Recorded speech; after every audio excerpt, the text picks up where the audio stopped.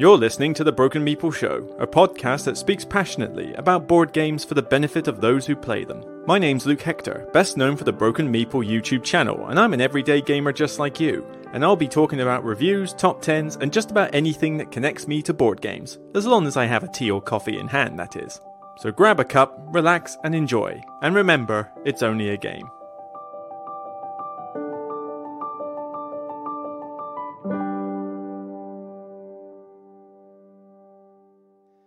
Hi everybody, Luke Hector here for another episode of the Broken Meeple Show. I actually can't remember exactly which episode number this is, but well, you know what it is, you're listening to it.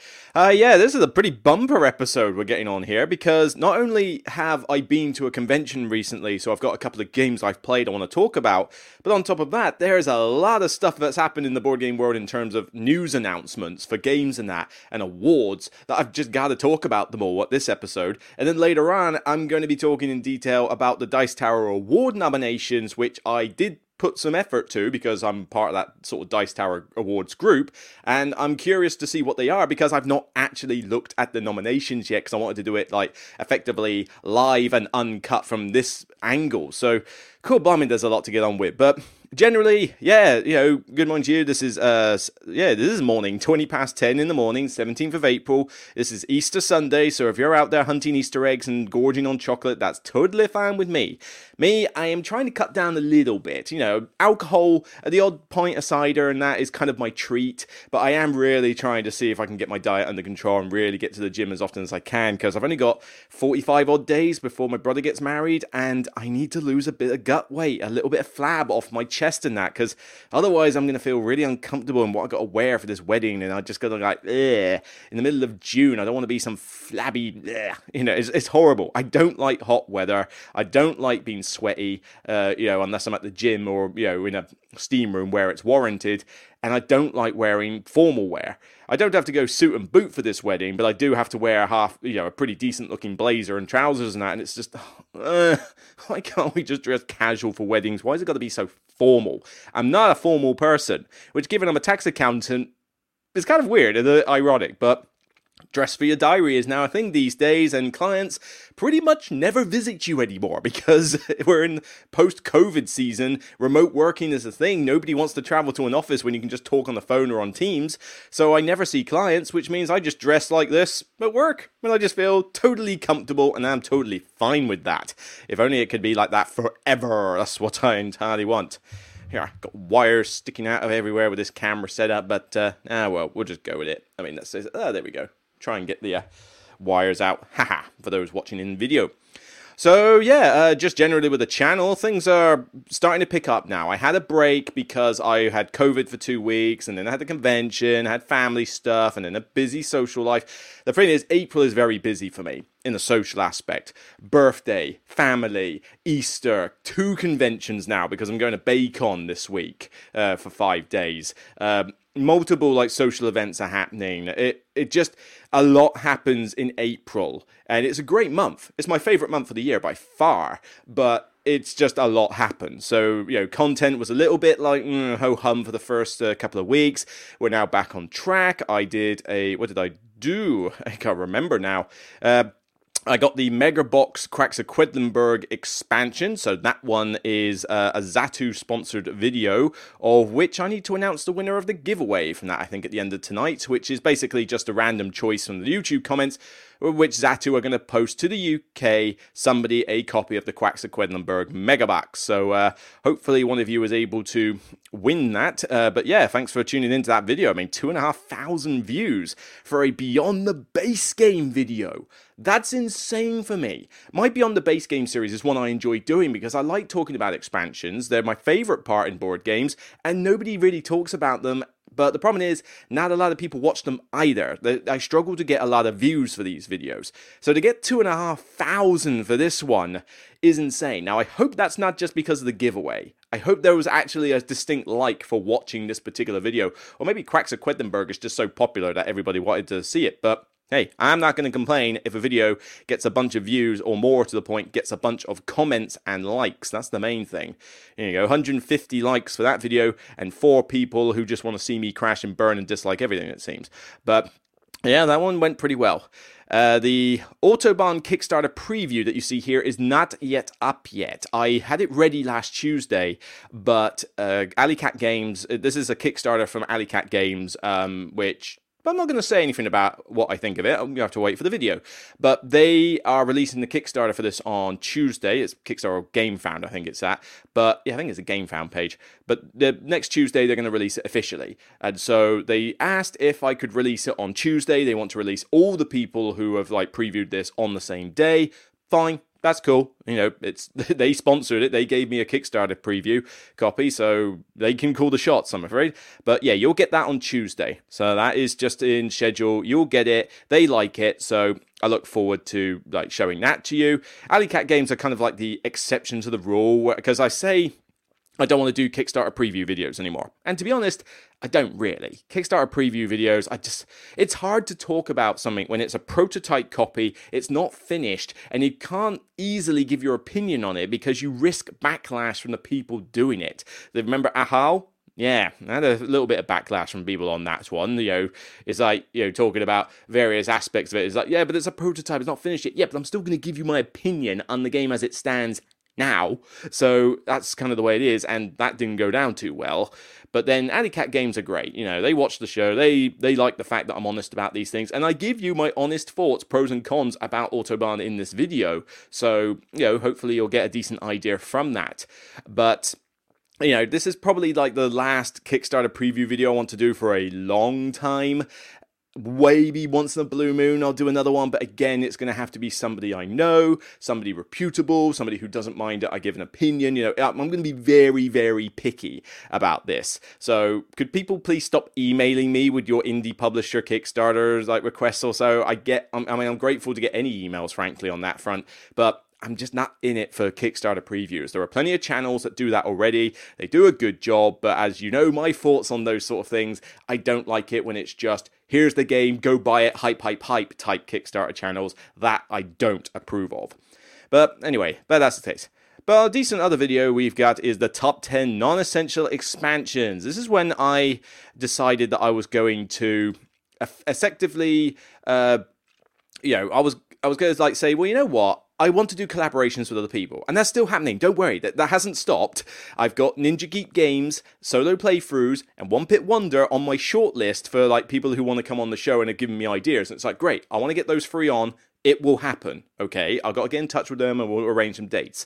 But April was just kind of busy in COVID and that. So I thought, well, hang on, I need to get more top 10 lists out. I do want to do more professional ones, yes, and there will be one of those. I'm going to hopefully tomorrow probably record top 10 worker placement games. That was the most requested one on my Patreon list recently, so I'm going to do that, and that's going to be a proper professional top 10. But I want to get more top 10s out in general and get more content out because obviously it takes me a long time to record and edit that. So I figured let's try a solo live stream top 10. So I did my top 10 non-essential grade expansions list. It was live streamed. It's a 90-minute video, but honestly, it's about an hour for the actual top 10. The other half hour is kind of me interacting with the chat and getting their suggestions and talking about honorable mentions. I wanted to try and keep the video to about an hour, 75 minutes. I didn't do a very good job of it, but what can I say? I just like talking to people on my live streams. If you don't like long videos, then, well, that's your problem, not mine. But, you can always just listen to it in audio form or watch it in bits. It's perfectly doable. But, do you watch the entirety of a 3-hour movie in one go? Sometimes, but sometimes you just want to take a break in between. But it's a cool list. I enjoyed it, and I thought it was good. People were quite pleasantly receptive on the idea of me doing the StreamYard version of a solo top 10 list. So I think for the more obscure topics, I'm going to do these solo live streams a bit more often with the top 10s, because then you can get top 10s on all sorts of topics. Top 10 worker placement games is quite a big one. That needs to be a professional one because loads of people are going to tune into that.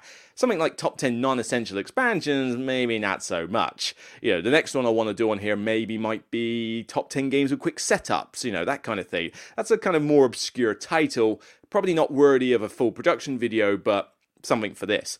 But yeah, that's doing okay so far. But as you can see, the content is coming. It is back. It is, I'm on go now. Granted, I do have Baycon this week, and I will be there full time from Wednesday through to Sunday, of which I'll be mainly just playing games, hanging out with Paul Grogan, gaming rules. We may or not be doing something on Sunday. I'll let him announce that. But you've got something to look forward to. All I can say is, he's probably going to kill me for spoiling, but I don't know. If all goes well, I'm not going to guarantee it's happening, because obviously it's his timetable and that, but maybe just keep your Sunday afternoons free, okay? But I'm looking forward to that. But obviously I can't make content while I'm at Baycon. So Tuesday you're going to get the Autobahn episode, and then I'll try and get some episodes done today for Beyond the Base Game, for 2 that Asmodee have given me, the Isle of Cats expansions. I've got that one. And I've just played through the entirety of Sinister Motives, the Marvel Champions expansion. I want to do a video for that. So I'm going to try and get one of those at least ready to air during the week. If I can get both, fantastic. But then hopefully that will tie you over until I get back next week. Right. Other than that, things are good. I look forward to Baycon. If you're going there, please let me know. I hope to see you there and play some cool games. And just keep an eye, thumb up the videos, like them, check me out on Instagram. In fact, my Instagram channel is starting to build up a little bit more now in terms of followers, which is really cool. So by all means, if you're not on my Instagram, check that out, because I think the community there is just 20 times better than any of the other social media channels. Facebook, Twitter especially, TikTok can get in the sea as far as I'm concerned. Instagram's where is that thing? Oh, a nice bit of honey lemon tea to keep my throat in check. Right. Well, let's actually get on with some content. So let's talk on a positive note about Pax Rennaissance 2nd Edition. Luke, are you feeling okay? Did you just say positive content on Pax Rennaissance? Yes, I did. What do you want to do about it? I did say positive. But Luke, this is a PAX game. You don't like PAX games, right? To be honest, this is the second PAX game I've played, but yeah, you're probably thinking I'm a little bit ill right now. I'm saying positive stuff about a PAX game? Well, to be honest, I played PAX Premier 2nd Edition once only, and I enjoyed it. It wasn't the optimal player count. I think we had 5 people, and I thought it was a bit long, but I thought it was a fine game. It was weird. It was difficult to kind of understand what I was doing, but I think I jointly won it with a friend. Or can you jointly win? Perhaps I did win it. I can't remember, but it was an alright game, and I would like to play it. But my friend is interested in these types of games, and he's got Pax Rennaissance 2nd Edition, and I saw them play it at Shake, Battle and Roll, and I was curious, because they were having a good time, and I thought, okay, so it's got an interesting map board. It's got chess pieces all over it that you are, placing on this map with cards that you can acquire. You grab cards from a tableau. These go into your own sort of east and west tableau where you can activate all the cards on either east or west. The board state changes with who owns what religion is part of what country, which king is under whose control, and this goes back and forth with all the players. And I thought, okay, this is interesting. I want to give this one a look. Now, I've got no idea about this theme at all. This theme means nothing to me. I can't even remember what it's really about. You're Renaissance bankers, and you're trying to... Maybe I'm going to have to read the blurb, because frankly, I can't remember the theme. It means so little to me. And as a Renaissance banker, you will finance kings or republics, sponsor voyages of discovery, join secret cabals, or unleash jihads and inquisitions. Your choices determine if Europe is elevated into the bright modern era or remains festering in dark feudalism. Yeah, whatever. This theme, I do not care about this theme. I'm not a history buff. I'm not that interested. Whatever. It's more for other people. But having these chess pieces on the board with different colors, the different religions, and controlling different areas and that, trade routes where you can get money depending on where your concession pawns are. There was a lot of mechanics in this. Maybe a few too many rules, though. When I got taught this game, I thought my head was going to explode with the amount of rules overhead that was in this. And then you played the game and it was over in about an hour. I thought, okay, that was a lot of rules you just taught me for a 60-minute game here, chaps. That just seemed a little bit over the top. Because you got these player aids which are loaded with information, which are useful player aids, not gonna deny. They give you the keywords you need to know. But man, it's a lot of stuff you gotta do. Please tell me this guy is not playing with this 5-year-old or whatever. No way. No way is this, like, 5-year-old on the screen here playing Pax Rennaissance. No, I call hacks on that. There's no way that is happening. But, oh well, maybe I'm just underestimating kids. But the game is quite interesting. I don't care about the themes. All these cards mean nothing to me. Some dude comes in, something the handsome, or, you know, what have we got here? I don't know, Elizabeth. I can't even read the name on there. Can I zoom in more? Can I zoom in more and see where she is? Come on, let's have a look. Let's see. Catherine of Nevers, Elizabeth Bathory. I have no idea who these people are. This is not my theme. What does it matter? But the game is mainly about these cards. You trigger the actions, you can put bishops on other people's cards to, like, silence them off. There's 4 victory conditions. You have to wait for comic cards to come out to unlock a victory condition. You choose what it is if you buy the card, so you're gunning for something that you're hopefully going to win, but then other people might sneak in and grab a different victory condition. There's a lot of interaction in this game, and yeah, you're going to get hosed a bit now and again, and you may end up in a situation where you've just got no way to win. That can suck a bit, but then the game is not that long, so you don't feel like it's quite as punishing as some other games that could take 4 hours. I played it twice at 3-player. I thought it was decent, but I thought with 3 players, you have a problem where 1 player gets hosed and can't pull it back, and 2 people are basically just fighting for supremacy. In the first game I played, I felt like I was just king-making one of them in turn, so I had no idea what I was doing, and it just didn't quite feel as rewarding. But I got the gist of the game, like, oh, this is some good stuff here, can we play it again? We played it last night on TTS, or Friday night on Tabletop Simulator, and that was a 4-player game, and I think it works a lot better at 4. 4 people controlling this map, interactions, and I was about to win it. I was literally about to win it. I had everything planned. I was in the lead. I had pretty much the entire east to myself, and then my mate just pulled it out at the last second by grabbing a comic card because nobody else paid attention to what she was doing, and she sneaked out a different victory. I felt so ripped off, I couldn't believe it. It was a gut punch. I felt like I deserved that game, but fine. She did it, she got the victory, fine, all fair play to her. But seriously, was I the only one concentrating on what she was doing? I don't know, but as I say, this is an interesting game. I like it, I don't love it. I give it a 7 out of 10. I would enjoy playing this game. I wouldn't own it. I'm glad it doesn't look like a complete dog's dinner, like the first edition of it did. The second edition at least does look a little bit better, although, to be honest, that cover is not really selling me. So, some dude in a feather hat with a chest piece, Pax Rennaissance. I mean, this basically just gives you the impression of beige when you look at it. But, yeah, I thought the interactions with this was pretty good. Do I prefer it to Premiere?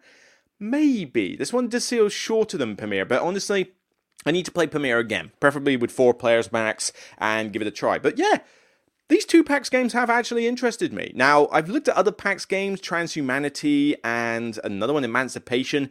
I don't hear a lot of good stuff about Emancipation. Most people are kind of like, they really don't like that one. And Transhumanity just looks horrible aesthetically. I don't want to go near it for how poor it looks. Give me a nice second edition of either of those and I might be interested. Particularly Transhumanity might actually have a theme that appeals to me a lot more than Renaissance bankers. I mean, seriously, was anybody crying out for that theme to be represented in a game? I don't know.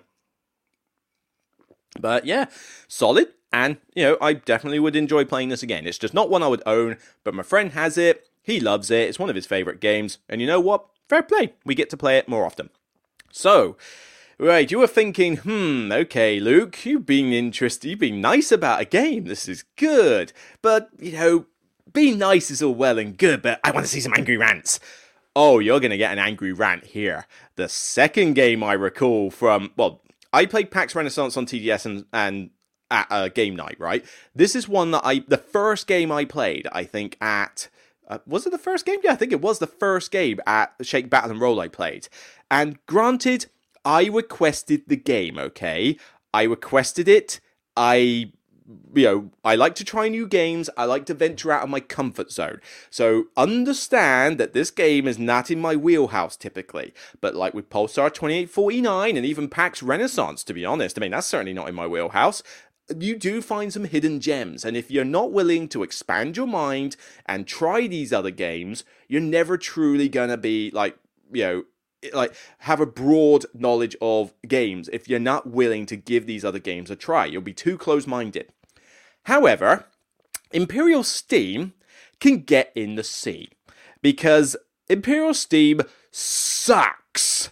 I hate this game. This is a contender for like a top 20, top 25 most hated games, okay? This game, I requested because I thought, you know what? They enjoy it. I want to try it. Capstone Games, managed to bring it back for me with Glass Road and Ark Nova. So, and although technically is that more Furland really when it comes to Ark Nova? I don't know. But like I say, I thought, why not? And to be honest, the people at Capstone Game are nice. So I thought I'll give it a try. Maybe this could be a train game I enjoy. I don't know. There have been some train games I have enjoyed, but they're not typical train games. This is a typical train game. And I despise it. This game is not only... Well, here's a bunch of problems with this game, okay? Firstly, the setup time is ludicrous. It took forever for people who knew how to play the game to set this up. There is so much randomization with half these tiles, half of which don't really mean that much, and it just takes forever. And then you've got all the player pieces you've got. Then you've got this track up here with the workers. You've got the different tokens of this. You've got to set up your workers where you've got this influence chart, you've got to put all these cubes on the market, you've got all these, this timer track that's got unique stuff on it, you've got all different tiles for the actions. There is so much on this map and that to set up, it's ridiculous. And then you get this stupid bidding phase at the start, and this is kind of what started this downward spiral for me on this game. Well, actually, maybe before I get onto that, maybe I should explain what this game is. It's basically a heavy train game where, again, industrial age, train game, who cares? Boring theme. But it's basically an economic and logistics game. That means that you have to get from point A to point B, effectively. I forget the names, whatever. But, you're trying to get from one corner of the map to the other. Doing so triggers the end of the game. You can connect to different cities en route, but while you're doing that, you are building factories which generate certain goods. You're buying them from the market. You're trying to upgrade your trains a little bit to carry more space. You're also getting investors with, that give you money depending on the share price or whatever. You don't buy shares, it's just a track on a board, but whatever. And you can sell these goods in cities as you go along. You can build stations as you go along. You recruit more workers to build tracks. And it's basically a case of, right, somehow efficiently, I need to maintain my money and get from this side of the board to the other. And of course, score the royal victory points. This game is one of the tightest games I've ever played. I mean, I thought Cooper Island was tight. This game is a whole other level of tight. And I don't mean tight in a good way. This thing strangles you every chance it gets for your money. Money is so tight, you are most of the time thinking that I am way too short to do anything on my turn. Every turn feels like a chore. It feels, for some people, I get it. You're going to feel rewarded by the fact that you're able to maintain your money in that as well. But this game just constantly punishes you. If you are short on any kind of money, you can't do anything on your turn. Nothing. And there's no way to recover from this. There are actions on the top of the board, and most people are doing the same 4 actions all the time, right? But there's a bunch of throwaway ones at the end, like get $10 as an action. And actions are in short supply in this game, so doing that is a pretty pitiful action. Funny enough, I had to do it often enough. But there's also a pass action if you really don't want to do anything. Again, a pitiful action. But the game punishes you on influence if you do the same action twice. Now, I get that with some of the more main actions that you do, like building tracks and that. It means you can't spam something. But it also does that if you do the little things like get $10 or even pass. This game punishes you for passing twice. That is unheard of. Is that even... Why? Why punish me for the fact that I'm already having a bad day? It's like I've just basically been kicked in the stomach, I'm on the floor, I'm recoiling in pain, I'm winded, and then the game says, oh, by the way, I kick you in the nuts. It's like, seriously, this is so punishing, and I hate punishing games like this. But that's a sort of small nitpick. The game itself just feels so restrictive. Many turns, I feel like I'm just doing pitiful actions because I just can't do anything. It's really hard to micromanage your money in this. It's really hard to get what you want. And somebody runs away with the game and goes across the board, and you just feel like you're there for nearly 3 hours, just like, well, I can't really do anything. What am I supposed to do? I can't afford this, I can't afford that. And so I'm just sitting here going through the motions. But then it gets worse. There's an influence bid at the start of the game, as I mentioned. So yeah, this influence track here, right? You are supposed to bid on this thing to see how far up the influence track you are. And there are shields at the top, which represent these, the very top corner here, you might not be able to see, but it's basically a worker track. 4 different places you can buy workers, and the price goes up the more workers get bought. So if it's expensive in one place, you want to go to the other, but you need your influence marker as high as the shield to be able to do that, right? There is a bidding phase at the start of the game where you bid for how high you are up this influence track, okay? So, okay, well, is it good to be high or low? I mean, what way should I do it? So I asked the question. I kid you not, my friend told me this. You must bid at minimum high enough to get to the second shield, or you're going to have a bad day, right? And it's like, well, why is that? I mean, the rules don't stipulate I should do that, and why have the bidding phase in the first place if it's telling you to do a bare minimum of this? And it's like, because trust me, if you go lower, people will buy the workers, make the first one expensive, you won't be able to buy from the second one, and then you'll be screwed. And I'm like, so hang on, the game is that linear and that close-minded that it has to go that way? No, come on, there's got to be some way to do this. It can't be that restrictive. Yes, it can. People decided to bid pretty much within $10 of each other, and bear in mind it goes in increments of 10, so no difference, basically $10 of each other, but they all went to the second shield. I thought, you know what, I get to go first, and I'm going to go $10 lower than that shield. Why not? Let's see if there's an incentive to do it.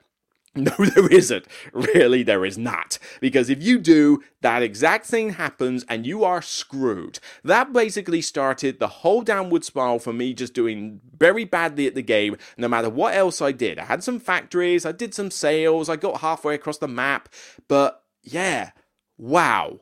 The game literally kicks you out of the game if you don't bid at least that high at the start. Because what does everybody do at the start? They grab workers. They do the worker action because workers are paramount to doing anything in this game. If you don't have workers, you literally can't do jack. I can't believe something like that is in the game because it's arbitrary. If you have to be at that minimum level and everyone just bids about the same, what's the point of the bidding phase? It's an extra bit of rules. It's extra time wasted. And then it kills anybody who doesn't adhere to this tip that isn't like part of the main rulebook, I believe, or is it in there? And if so, just why is it in the game? It's so stupid.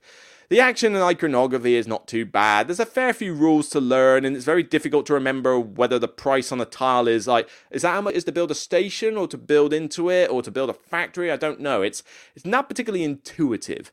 But, oh my god, I'm going mad with this. But, component quality is shocking. I mean, you've got cubes for all these resources. All the player boards and stuff warp. Yeah, I'm not kidding. They're warped. I had to bend most of the tiles in the box just to get them to stay flat on the table. What is it with Capstone Games and being unable to make any decent boards? Stop cheaping out on component quality, mate. You need to be better than this. You've got these curvy tracks and your track is literally just a tiny twig wooden piece like this. It's just... So many things I don't like about this. I'm struggling to think of anything good. I mean, it's heavy, it's thinky. I can get that there's an audience for this game, okay? I'm not saying that nobody should like this game.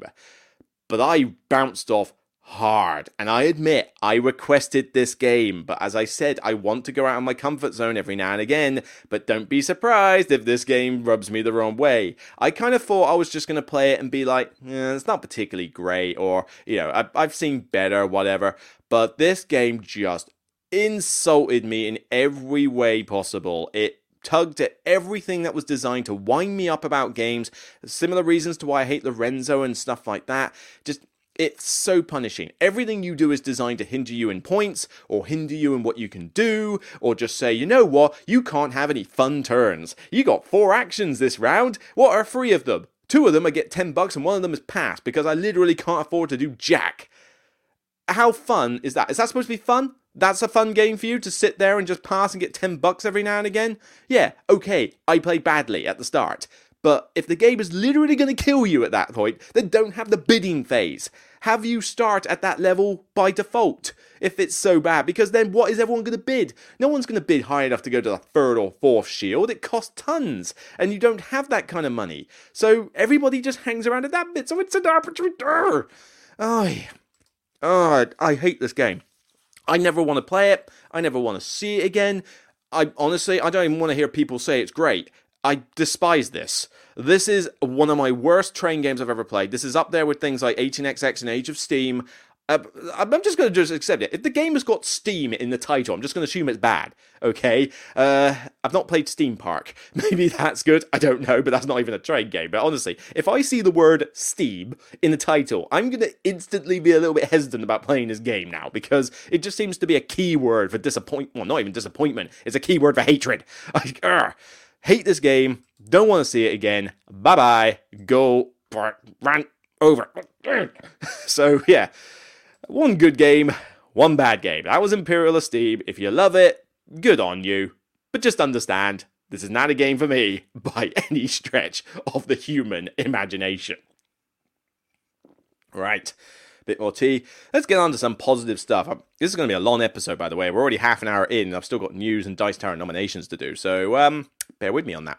Right, news. Let's talk about some news. Let's talk very quickly. I've got a lot of small ones. I'm not going to go into too much detail, but basically, what have we got here? We've got the Castles of Burgundy. Castles of Burgundy. So, Awakened Realms have announced that they are going to bring back this massive special edition of a classic Euro, and it's going to be, tied up with metal coins and miniature buildings and stuff like that. Now, granted, Castles of Burgundy, I'll admit, is not a game I'm a particular fan of. I find it average at best. I don't get the love for it, but whatever. It's a Stefan Feld game. I'm just not a Feld fan. And it looks like, well, it looks horrible, basically. It looks bad. Its component quality is bad. It could do with a bit of a pretty up. But there is such a thing as overkill, guys, okay? Seriously. Was anybody cried out for an edition from Awakened Realms, of all people, to make a Castles of Burgundy reprint? I get it if you want to make it, say, Days of Wonder, and make it a nice, colourful game, or maybe take it to, who else would be good? I mean, who could do a game like this? I suppose Capstone Games, yeah, why not? We've just talked, well, actually, I know, production quality issues, maybe not them. Who else would do this? Fantasy Flight, nah. Alderac? AG? AG could probably give it a go. Maybe Eagle Griffin could do it as a small game. But like I say, there are people I would think of first before Awakened Realms. I mean, what's next? Cool Mini or Not's doing, Cool Mini or Not's doing Kalos. Two things just don't go together. But they've got a preview page, and they are really going at this. I mean, we had the first edition of it, which, again, looks horrible. Then they brought out this deluxe version, which I swear looks worse. But they are really going with it. I mean, new art style, which granted, it looks gorgeous. Refined UX for easier gameplay and more readability. Metal coins, I suspect. 3D concepts here.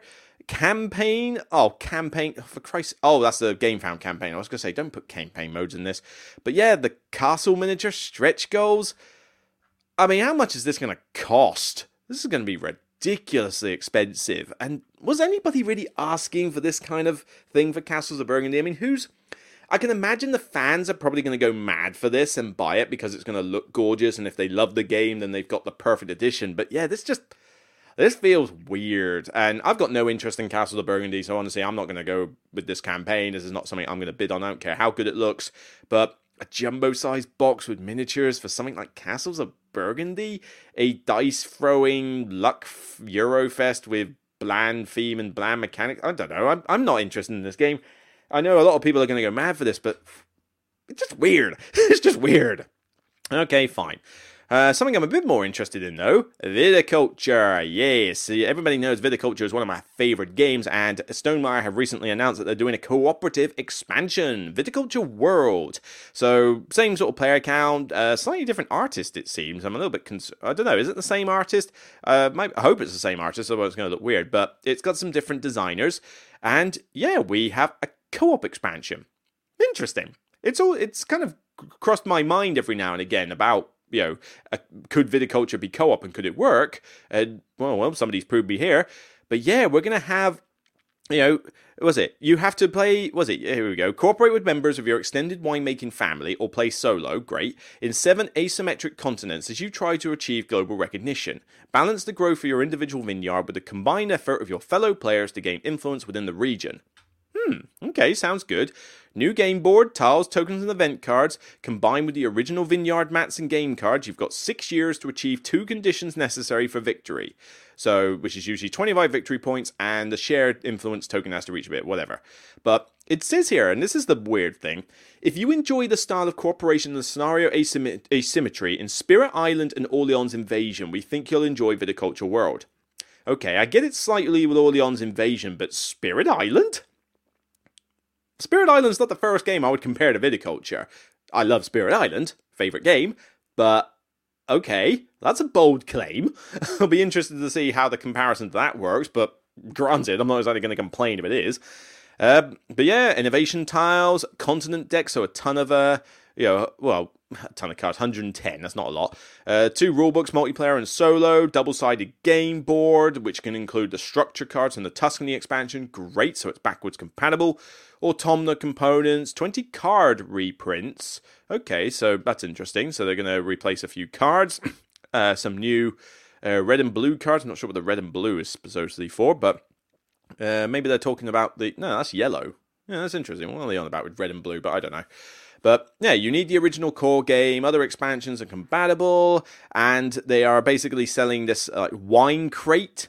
I don't know if I can see what they've got. Yeah, so a massive wine crate to store everything, which to be fair, I could probably do with. So yeah, I'm cool with this. With contents and reviews will be available from the following creators. Insert the same 10 people that they go to every single time. Yep, same people, yeah, whatever. Yeah, I mean, for a publisher that's all about like diversifying like between a lot of things and supporting small creators and stuff like that, you don't half seem to repeat the same ones all the time. But well, like I say, Stonemaier Games have yet to put out a decent new game for a while, since Wingspan, in my opinion. I mean, Pendulum, Tapestry, Red Rising, all of them, not particularly great. So, yeah, this is kind of the thing. You talk badly about a few games, you're not going to get picked for pretty much anything. But, I hope that I can sing the praises of this because I love viticulture, and I'm interested to see what this does. So, early June, ships in mid-June, but anyway, moving on, Detective Club Noir. Now, I'm only going to talk very briefly about this. Basically, UK retail release has now got the expansion to Detective Club. It is basically just a Dixit card expansion. You get 84 new cards. Great, because I was starting to get a bit of repetition in the previous set. Yes, you can mix and match, but, I just wanted more cards, so I figured why not? That's pretty good. I just wanted to mention this one brief, though, because one thing that people may not be aware of is that this doesn't just give you the cards. It gives you a tin box, which it really didn't need to be a tin box. Talk about too much packaging here. But it gives you 7 more notepads in the box. So if you think that your notepads are getting a little bit scuffy or it's difficult to tell them, to make them similar to each other and you'll use them all up, this now comes with 7 more pads. Brand new. So that could be very useful to people, and that elevates this expansion above just being a bunch of cards. Those pads will come in very handy for my copy, particularly because it's been played quite a bit. So just to bear that in mind, I just wanted to mention that briefly because I don't think it was made very clear on their advertising. But yeah, if you're in the UK, check out some stores like Zatu or Kiender, and you'll be able to get a copy of this now. So by all means, play more Detective Club. It's amazing. Okay, what next? Very briefly, Septima from Mind Clash Games. They have just announced that they're already going hot with Perseverance, of which I don't know for certain if I'm going to do a review of Perseverance. It's 2 big Euro games. It's a lot of time investment to get 2 of those out. And I certainly won't do 1 video for the whole box. It would need to be 1 per episode, because it's 2 games in the box, remember. It's a lot of effort on top of everything else. I don't know if I can, but so far, first impressions of Perseverance are episode 1 is fine, 6, 7 out of 10. The second episode is much better, 8, possibly 9 out of 10.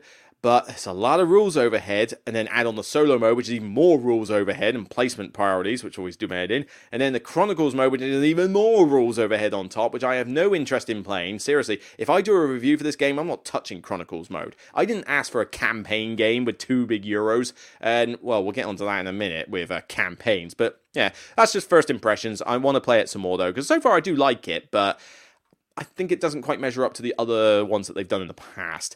But they have announced Septima. Build your witch coven, enthrall the townsfolk, and rise to power as the new Septima. I don't know what Septima means, but what is a Septima?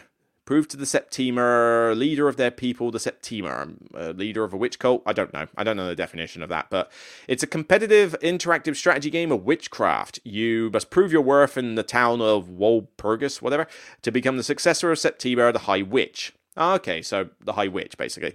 Practice your craft and gain wisdom by collecting herbs, brewing potions, healing the townsfolk, mastering charms, and rescuing your fellow brothers and sisters from the trials. But beware, magic, even if used for good, invokes suspicion in the townsfolk. This sounds like a fantastic theme.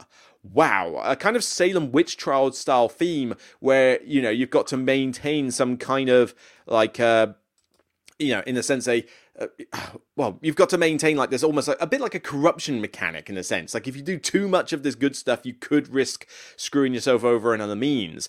Simultaneous action selection with positive player interaction.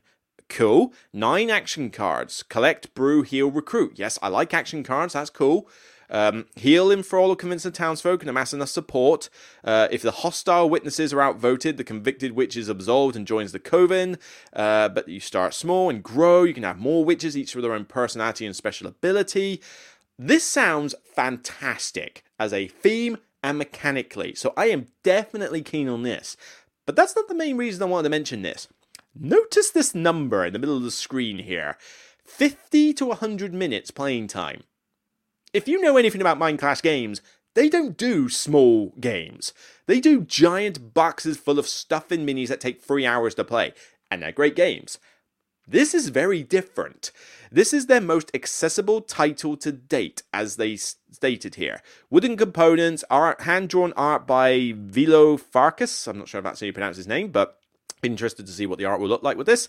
Theme-inspired mechanics, quick to teach and set up, and takes less than 2 hours to play, even with 4 players. I will be the judge of that, because a lot of people like to lie about the time lengths of their game, but if you can give me something with the quality of mechanics that Mind Clash Games does, with the strong theme that this one seems to be doing, and you can give it to me in 2 hours or less, not have to take a 3-hour mammoth time with tons of teaching, have to play it with the same group, and rules overhead that blows your brain out like Perseverance, then, seriously, you could have one of my favorite games of next year, because this is a 2023 release. It's going to take a while. I suspect there'll be a Game Found thing for it. I don't know if they're going to do it on Game Found or Kickstarter. I haven't seen, but yeah, all the stuff about this sounds amazing. So, fingers crossed.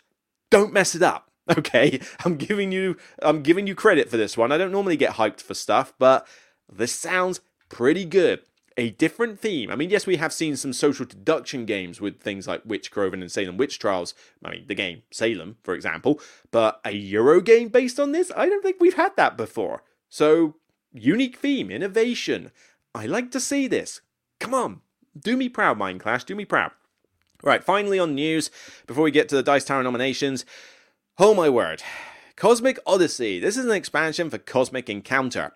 And, yeah. Fantasy Flight, go home, you're drunk, is basically what I would sum this up as. Firstly, there is enough content in my Cosmic Encounter box, which, to be fair, I haven't played that game in ages. It's a difficult one to get to the table, but there's enough content for this game. It does not need more expansions. So here we go, more aliens. Okay, great. More aliens, fine. And it's going to be epic, and you've got some aliens that are redone versions of older ones, so they're slightly less powerful, slightly more powerful, which I think is just another way of saying these aliens were broken, we're trying to fix them.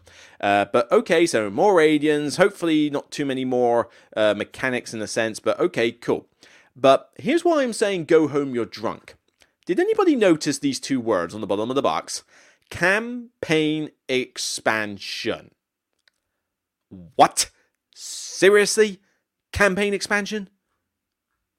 Who is playing Cosmic Encounter and thought, you know what, we've just had this fun game, we negotiated, oh, that was fun, yeah. See you next week so we can play the second in this campaign? What? Who asked for this? Seriously, did anybody ask Fantasy Flight, could you make a campaign expansion for Cosmic Encounter? You've got a campaign log here, you go through a series of games, gathering prizes along the way. Regardless of your win-loss record, every player that's declared a winner in a final age is crowned a campaign winner. Oh, great. So all these different tokens, all these different mechanics for a campaign mode. Seriously, publishers, do we need campaigns in every single game? Ever. Time is precious, okay? Time is precious. We don't all have, all the time in the world to play games multiple times in a row, okay? Story-driven campaign games like Sleeping Gods here, okay, fine. I think it could be a bit shorter, but still, that's okay if you want to make a story-driven campaign game. But can we stop taking these tiny little filler card games or these like massive Euro games and give them campaigns just for the sake of a campaign? I mean, Chronicles Moded Perseverance, as another example. But a negotiation chaotic game where your aliens laughing your head off and just making stupid banter across the place and having a good time, does this warrant campaign? No, it doesn't. This is pointless. Absolutely pointless. So, I have no interest in the campaign mode. I'm never going to play it. But now, if I wanted these aliens, and I don't, because frankly, there's enough content in the game as it is, I can't get these separate. I have to buy this expansion and get all this campaign stuff I have no interest in just to get a bunch of aliens. And I don't know how much this is costing. I think on the Dice Tower News, though, they mentioned that this was a $40, this was a very expensive expansion, like the price of a full game to get this. So you are not going to pay that kind of money for this game if you're not interested in the campaign. But honestly, who is? There's going to be a very niche group who want this expansion. Seriously, this is where your development time went into lately. No more stuff for Civ New Dawn, no more, I don't know. Seriously? Was there nothing else you could have done? A reprint of the Civilization Sid Meier's game with streamlined rules? That would have been really good.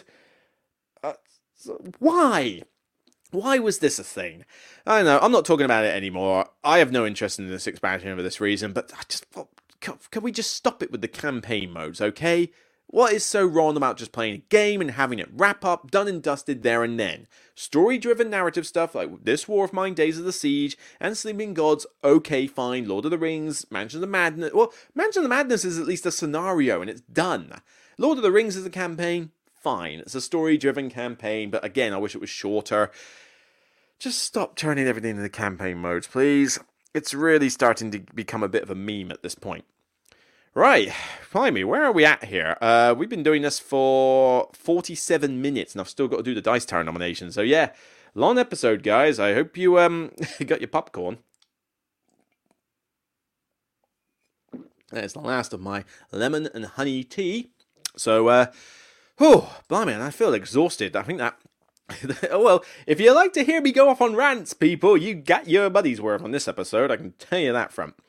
Righty, so the Dice Tower nominations. Okay, let's go. So, I vote on these nominations, and I vote on the awards. Dice Tower nominations happen each year, and, they're a bunch of games. We get together on Facebook, and we suggest some nominations. They get announced, and then we get to vote on our favourites for each category.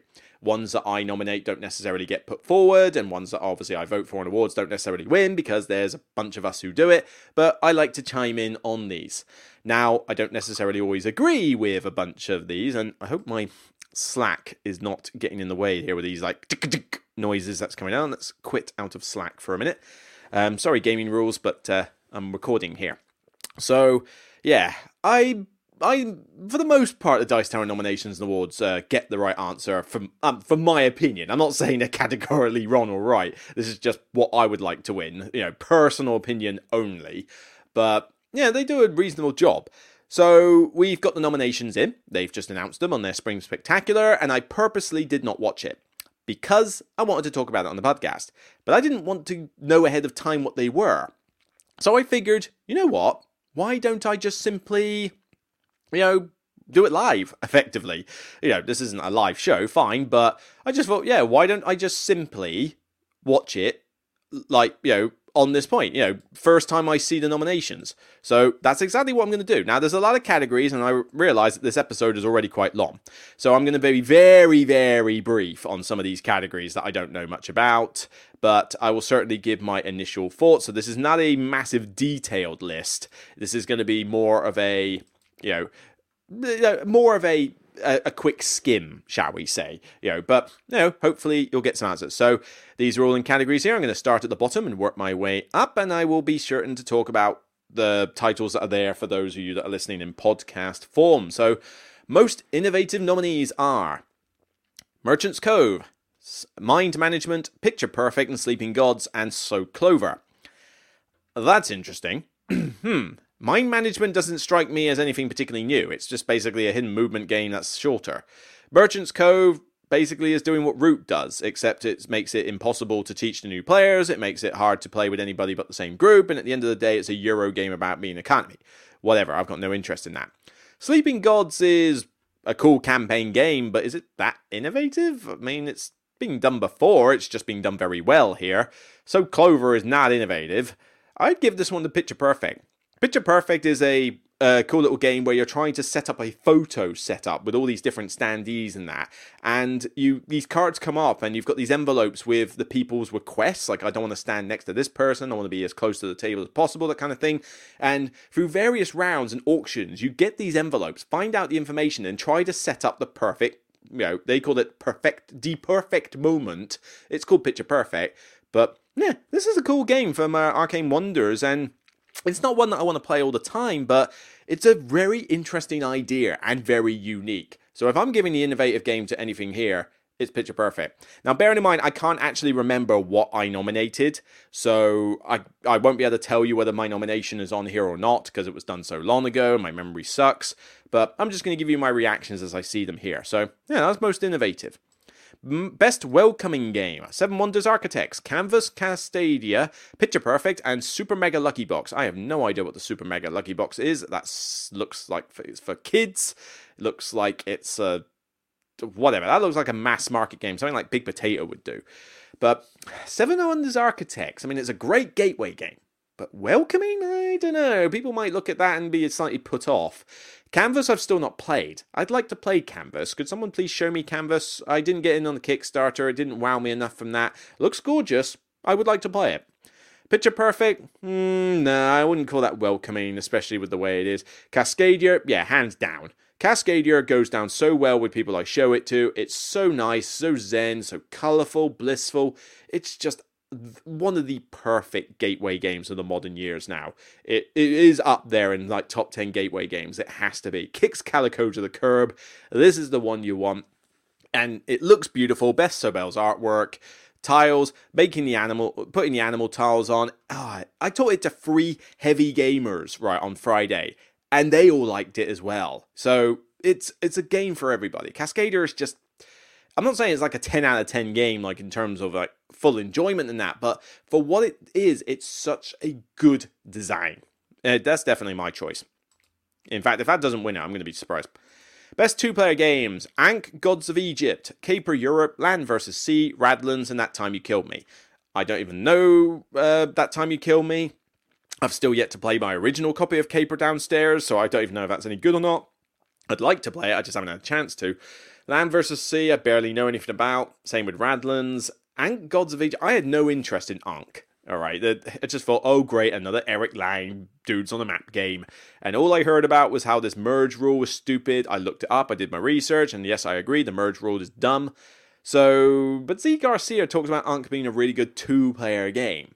Maybe it is. I have no idea. Not played the game, no interest in it. I don't really know what I would give this to. Caper, maybe, because I hear good things, but I don't know. I don't know enough about this category, so whatever. I'm not that fussed. I don't even know which one I would vote on, frankly. Although, to be honest, we are told that we cannot vote on categories if we've not played the games. So this category I just simply probably wouldn't vote on. Although maybe I would try and maybe somebody could teach me a game of Caper Europe by then. But then again, I haven't played the other games, so I might just abstain from this category for fairness. Best Theming nominees: Ark Nova, Final Girl, Horrified American Monsters, I didn't realise that was even a thing, Roll Camera, the filmmaking board game, never even heard of that, and Sleeping Gods. Now, I've not played Final Girl. Final Girl is the pseudo-sequel to Hostage Negotiator, and, I mean, it could be cool. But then, honestly, if it's just basically Hostage Negotiator with extra bits, I don't really feel the need to spend the stupid amounts of money the campaign was worth getting it, but could be good. I mean, it certainly does represent the theme, I guess, but it is a dice game at the end of the day, so I wonder how far it goes. Horrified, I'm not seeing it. I know nothing about Roll Camera. Sleeping Gods does have a great story-driven thing, but then that's kind of inbuilt to a story-driven game. Ark Nova does make me feel like I'm building a zoo, though, with all those cards, but it is sort of abstracted to a degree. But it's a theme that we haven't had for ages, and I love it to bits, so I don't know which one I'd vote for. Ark Nova or Sleeping Gods, I think. It'd be one of those two, but I'd be interested to see how this turns out. Alright, best strategy game nominees. We have Anno 1800, Furnace, Maglev Metro, Terraforming Mars Ares Expedition, and Ark Nova. If Ark Nova does not win this, I am going to flip my lid, especially with these contenders. Maglev Metro is average. I don't think that much of it. It's a train game. Okay, whatever. Furnace is a relatively boring auction game where you basically just auction for cards that turn X into Y and you put coal and iron, like the most boring setup. It's the industrial age, all that time. It's like, who cares? And you're basically just making an engine out of cards, turning X into Y for VP. Whatever. It's just the fact that it takes about an hour to play. At least an hour to play. But if you're left at the back, or if you don't have that many cards in your engine, you're not really doing a lot each turn when people are taking forever to do their engines. And I just found it a bit boring, really. It's got a unique twist to the auction mechanic, but the auction mechanics aren't my favourite thing anyway, so I just didn't really care too much. I don't dislike it. I just thought it was meh. It exists, whatever. I was expecting this to be a flash in the pan and people would forget about it, but some people really like it. Anno's okay. I've played it. Again, I find it okay. I find it above average. It's fine. It's probably one of the better Martin Wallace games. And to be honest, as much as he's a lovely guy, I don't tend to like his games. But again, boring thing. Seriously, can we just stop it with industrial age, like, Victorian England style industry? Can we just move on from this tired theme? It's getting like trading in the Mediterranean levels of ridiculousness now. Can we move on to something like Ark Nova? Building a zoo. Isn't that so much better than trading iron and coal for victory points? Come on. But, yeah. I would have flipped my... Also, strategy game, Terraforming Mars Ares Expedition. I'm not sure. Well, I suppose it is a strategy game, but honestly, this is Ark Nova, hands down. I'm voting on Ark Nova... full stop. And if it doesn't win this category, I'm going to call hacks. Right, solo game. Ark Nova, Cascadia, Final Girl, Hadrian's Wall, and Sleeping Gods. Interesting. I don't know enough about Final Girl. Sleeping Gods was fun solo. I enjoyed it. It was a really good solo game, but long, lots of setup, and the save function sucks. I've played Hadrian's Wall. I did a first impression. I did a review of it the other week. A few weeks ago, I did a review. It's fine. It's one of the better flipping rights out there, but it's still, at the end of the day, a flipping right where you just cross things off a board. It's just ganz schön clever, the advanced version. More advanced than Doppel-slow clever, or whatever it was called. It's meh. I don't think that much of it, but I understand why fans of the genre like it. And it is effectively a solo game because there is no reason whatsoever to play it multiplayer, so it fits the category. But Cascadia's got a really nice solo mode. It's very simple. 30 minutes, you are done and dusted with these little solo challenges that change up what you're scoring and what restrictions you have. It's a very good solo mode. But then so's Ark Nova. Ark Nova is such a simple rule set, and again, I talked about Perseverance having too many rules on top of rules on top of rules. Ark Nova literally just gives you a small, half a page worth of rules for the solo mode, right? It's basically a reach a target goal, but you have limited turns, and you can plan for when the coffee breaks are happening and stuff. It's just such an easy solo mode, and I've played this game a lot in solo mode, so this is a tough one. Really tough. I'll be a bit disappointed if Hadrian's Wall takes this, and I'm not expecting Final Girl to take it, although Final Girl is pretty much a solo game, so it does fit solo game a bit more, but please give me Ark Nova or Cascadia. I'd be happy with one of those two to win it, but yeah, that's a good selection of games, though. Alright, best reprint nominees. Galaxy Trucker, Great Western Trail 2nd Edition, Kemet Blood and Sand, Summoner Wars 2nd Edition, and Ticket to Ride 15th Anniversary Europe. Well, the Ticket to Ride Europe is just basically a blinged out version of Europe, and it's gorgeous as anything, but, top reprint. I don't like Galaxy Trucker, so I don't really care about that one. I've got the Kemet reprint downstairs. I've just had no chance to play it. It's actually a Kickstarter back I'm regretting because I just don't think I'm ever going to get it to the table. So why did I back it in the first place? I really need to be more picky with my Kickstarters. Some of the Wars, I like it fine. I wasn't a massive fan of it. I thought it was fine. It's a 2-player game, so I don't play those as much. But second edition going to be good. And I despise Great Western Trail. And frankly, as much as the second edition looks a bit nicer aesthetically, I hear people say that the graphic design is a problem in certain areas. And some of the components are a bit weird. So, yeah, I feel like they've missed the point on those. But, God, yeah, I'm not a particular fan of this category at all. I don't even know who would win it. I fear that Great Western Trail is going to win it just because there's so many Great Western Trail fans. But frankly, I don't think, from what it is, it's basically just a straight up reprint with very few changes. I don't know. I don't want that to win. I don't know what would win here. I mean, my vote would probably go for... I mean, the Kemet reprint is pretty cool. It is from, from looks, but then I haven't played it. I might have to abstain from this category as well. Or vote for Ticket to Ride. At least I played that one. Alright, best production values. 7 Wonders Architects, Aren't Gods of Egypt, Canvas, Maglev Metro, and Sleeping Gods. I'm sorry, Maglev Metro, yes, okay, you've got some little Perspex tiles and you've got some like tiny little robot meeples, but no, I'm not going to put that in best production values category. That's stretching it a bit. Canvas is good production values, but then isn't it mainly just the artwork? I don't know what the rest of the component quality is like in this, but yeah, that just seems a little bit weird. Aren't Gods of Egypt, dudes on the map, it's cool mini or not, it's Eric Lang, it's going to have miniatures. I suppose it's a contender, but honestly, I've seen it on the table, and I don't think it looks that great. Sleeping Gods, though, I mean, there's a lot of stuff in that box. You've got the cards, you've got that book, all the artwork on top, all the stuff. I mean, that is a good contender. But then it says 7 Wonders Architects. You get these cool little trays with all your stuff in it, and the setup is super quick, very nice looking cards. That's a good contender as well, but I don't know if I would call it best of the year. I think my vote would probably go to Sleeping Gods on this front, and maybe 7 Wonders Architects as second place. Yeah, I'd give it the Sleeping Gods here. Okay, let's take a drink for a second. Here we go. All right, I think we're halfway, more than halfway. So, best party game: Doodle Dash, Mystic Paths, Slow Clover, Snakes, and Super Mega Lucky Box. What the hell is this Super Mega Lucky Box? I need to have a look at this. Super Mega Lucky Box. This is going to be for kids, isn't it? Okay. Fill the grids on your cards to receive bonuses and points. Okay, that sounds exactly like Silver and Gold, the Flippin' Right game. Exactly like that. What have we got? Do that by mostly crossing off the 9 numbers and printed in a 3x3 grid on the cards in front of you. You shuffle a bunch of cards. What is this? Okay. You shuffle 18 cards numbered 1 to 9 twice, then reveal 9 of those cards one by one. For each number revealed, you cross off a matching number on one of your cards with you starting the game by choosing 3 out of 5 cards. Each time you complete a row or column, you receive the printed bonus next to it. And they do various things. This sounds like bingo. What is this supposed to be? Looks very basic. I mean, this does look like something Big Potato would put out. This is a party game? I mean, a party game for kids, maybe? I'm not seeing this at all. Yeah, I'm really not seeing this. Best party game of the year? I mean, to be fair, 2021 did suck for party games. It was very bad on the party game front, but I don't know Mystic Paths. I don't know Snakes. It looks like Chameleon all over again.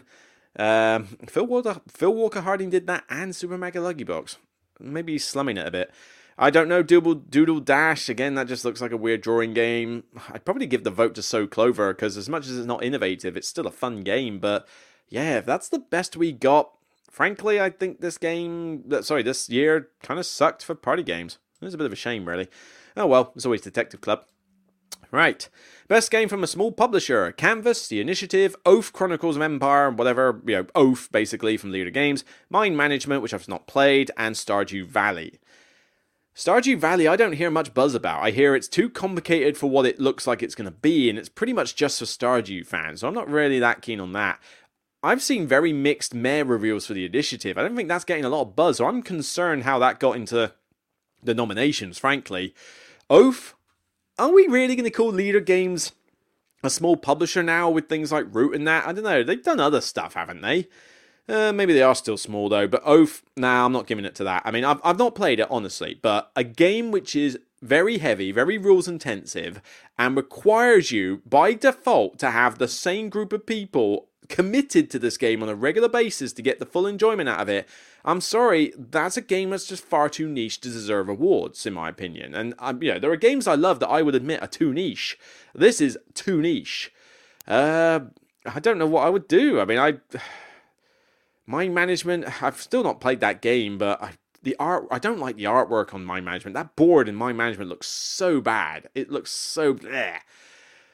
Somebody teach me Canvas. I'd like to see if Canvas is any good, and then I could give some props to that. But yeah, might have to abstain from this one. What did I vote for then? I'm curious what I must have voted for in that one. None of those ones, I can tell you that. Alright, Best New Designer nominee. Yes, I must have voted for Art Nova on that one. Yeah, Art Nova, Meadow, Padio, So Clover, and Unsettled. So Clover is not that amazing, guys. I mean, it's basically just one with some tweaks. Whatever. Padio I have played, and I have done some first impressions of it. I like it, but I don't know. I feel like it could get repetitive. I don't really see the need to play it multiplayer because, frankly, you're only just flipping cards and doing a little bit of discussion. I think it's more of a solo game, really, but I need to play it solo and find out. Meadow's decent. Not amazing, but decent. I may regret this, but I, at the very last minute, went in for a group pledge of Unsettled. So I'm getting all the content. It was a group pledge. It was slightly cheaper. I like Vindication, so I've got faith in this publisher, but this could be a mistake. This could be a Kickstarter regret, but I'm in it now, so we'll find out on that front. But yeah, I've not played it. I mean, the thing is, this is a game that only so many people have played, so I don't know if I want to give an award to a game that nobody's played, but as I say, I've not played it. But Art Nova, yeah. I mean, this guy has not done many other designs. In fact, this might even be his first design. I'm not sure. I can't remember what else he's done. But yeah, this is a new designer, and you came out with Art Nova. I'm sorry. This is going to Art Nova, hands down. Best Game Expansion, Endangered New Species. Not played that game. Lost Ruins of Arnak Expedition Leaders. Have played it. Great expansion. Parks Nightfall expansion. Parks is meh for me. I don't really care about Nightfall. I've not tried it. Sleeping Gods Tides of Ruin's a bit weird. I mean, it adds some dungeons and stuff. It's a pretty weird expansion to be putting on Best Expansion. I mean, did we have a bad year for expansions as well? Hang on, I gotta look this up. I'm sorry. Advanced search. We're going on to Board Game Geek for this. Right, so year released 2021. And we're gonna not look at ones I've rated specifically. Sorry, I need to look up expansions. Expansion for base game. Tick the box. Okay, let's have a look. 2021. What expansions came out? Terraforming Mars Big Box. Meh. Undaunted Reinforcements. Parks Nightfall. Concordia. Don't care. Grand Austria Hotel. Teotihuacan expansion period. Maracaibo Uprising. I'm surprised that didn't get put in the mix. Res Arcana, Western Legends Blood Money. Some Lord of the Rings Journeys in Middle-earth. Wildlands. Fantasy Realms. Some Marvel Champion stuff. Wow. Yeah. 2021 sucked for expansions.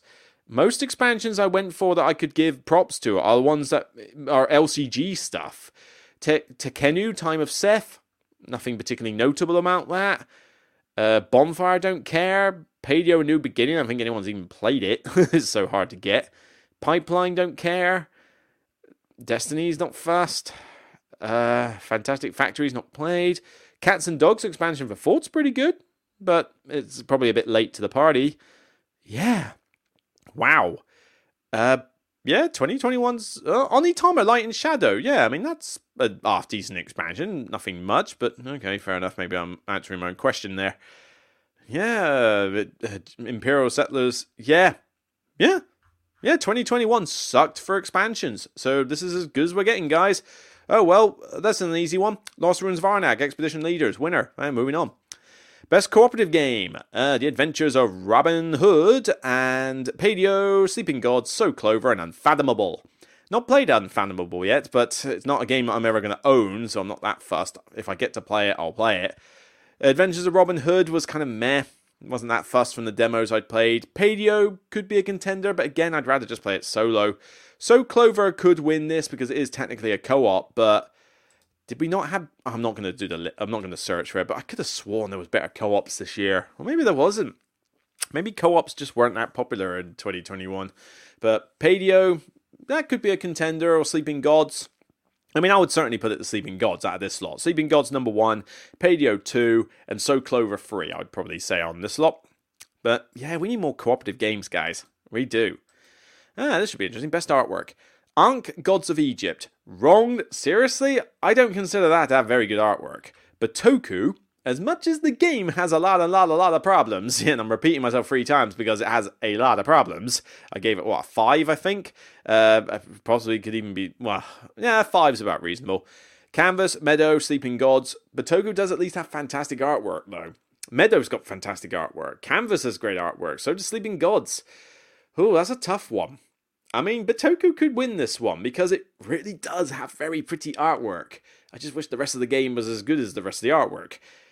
Canvas is nice though. Meadow's nice. Would I give it the number 1? I don't know.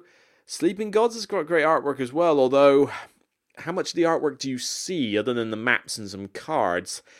Oh, this is a really tough one. I don't know which one I would give it to. I mean, Bitoku is really nice art. But it's all about artwork. Forget whether the game's any good. Is the artwork good?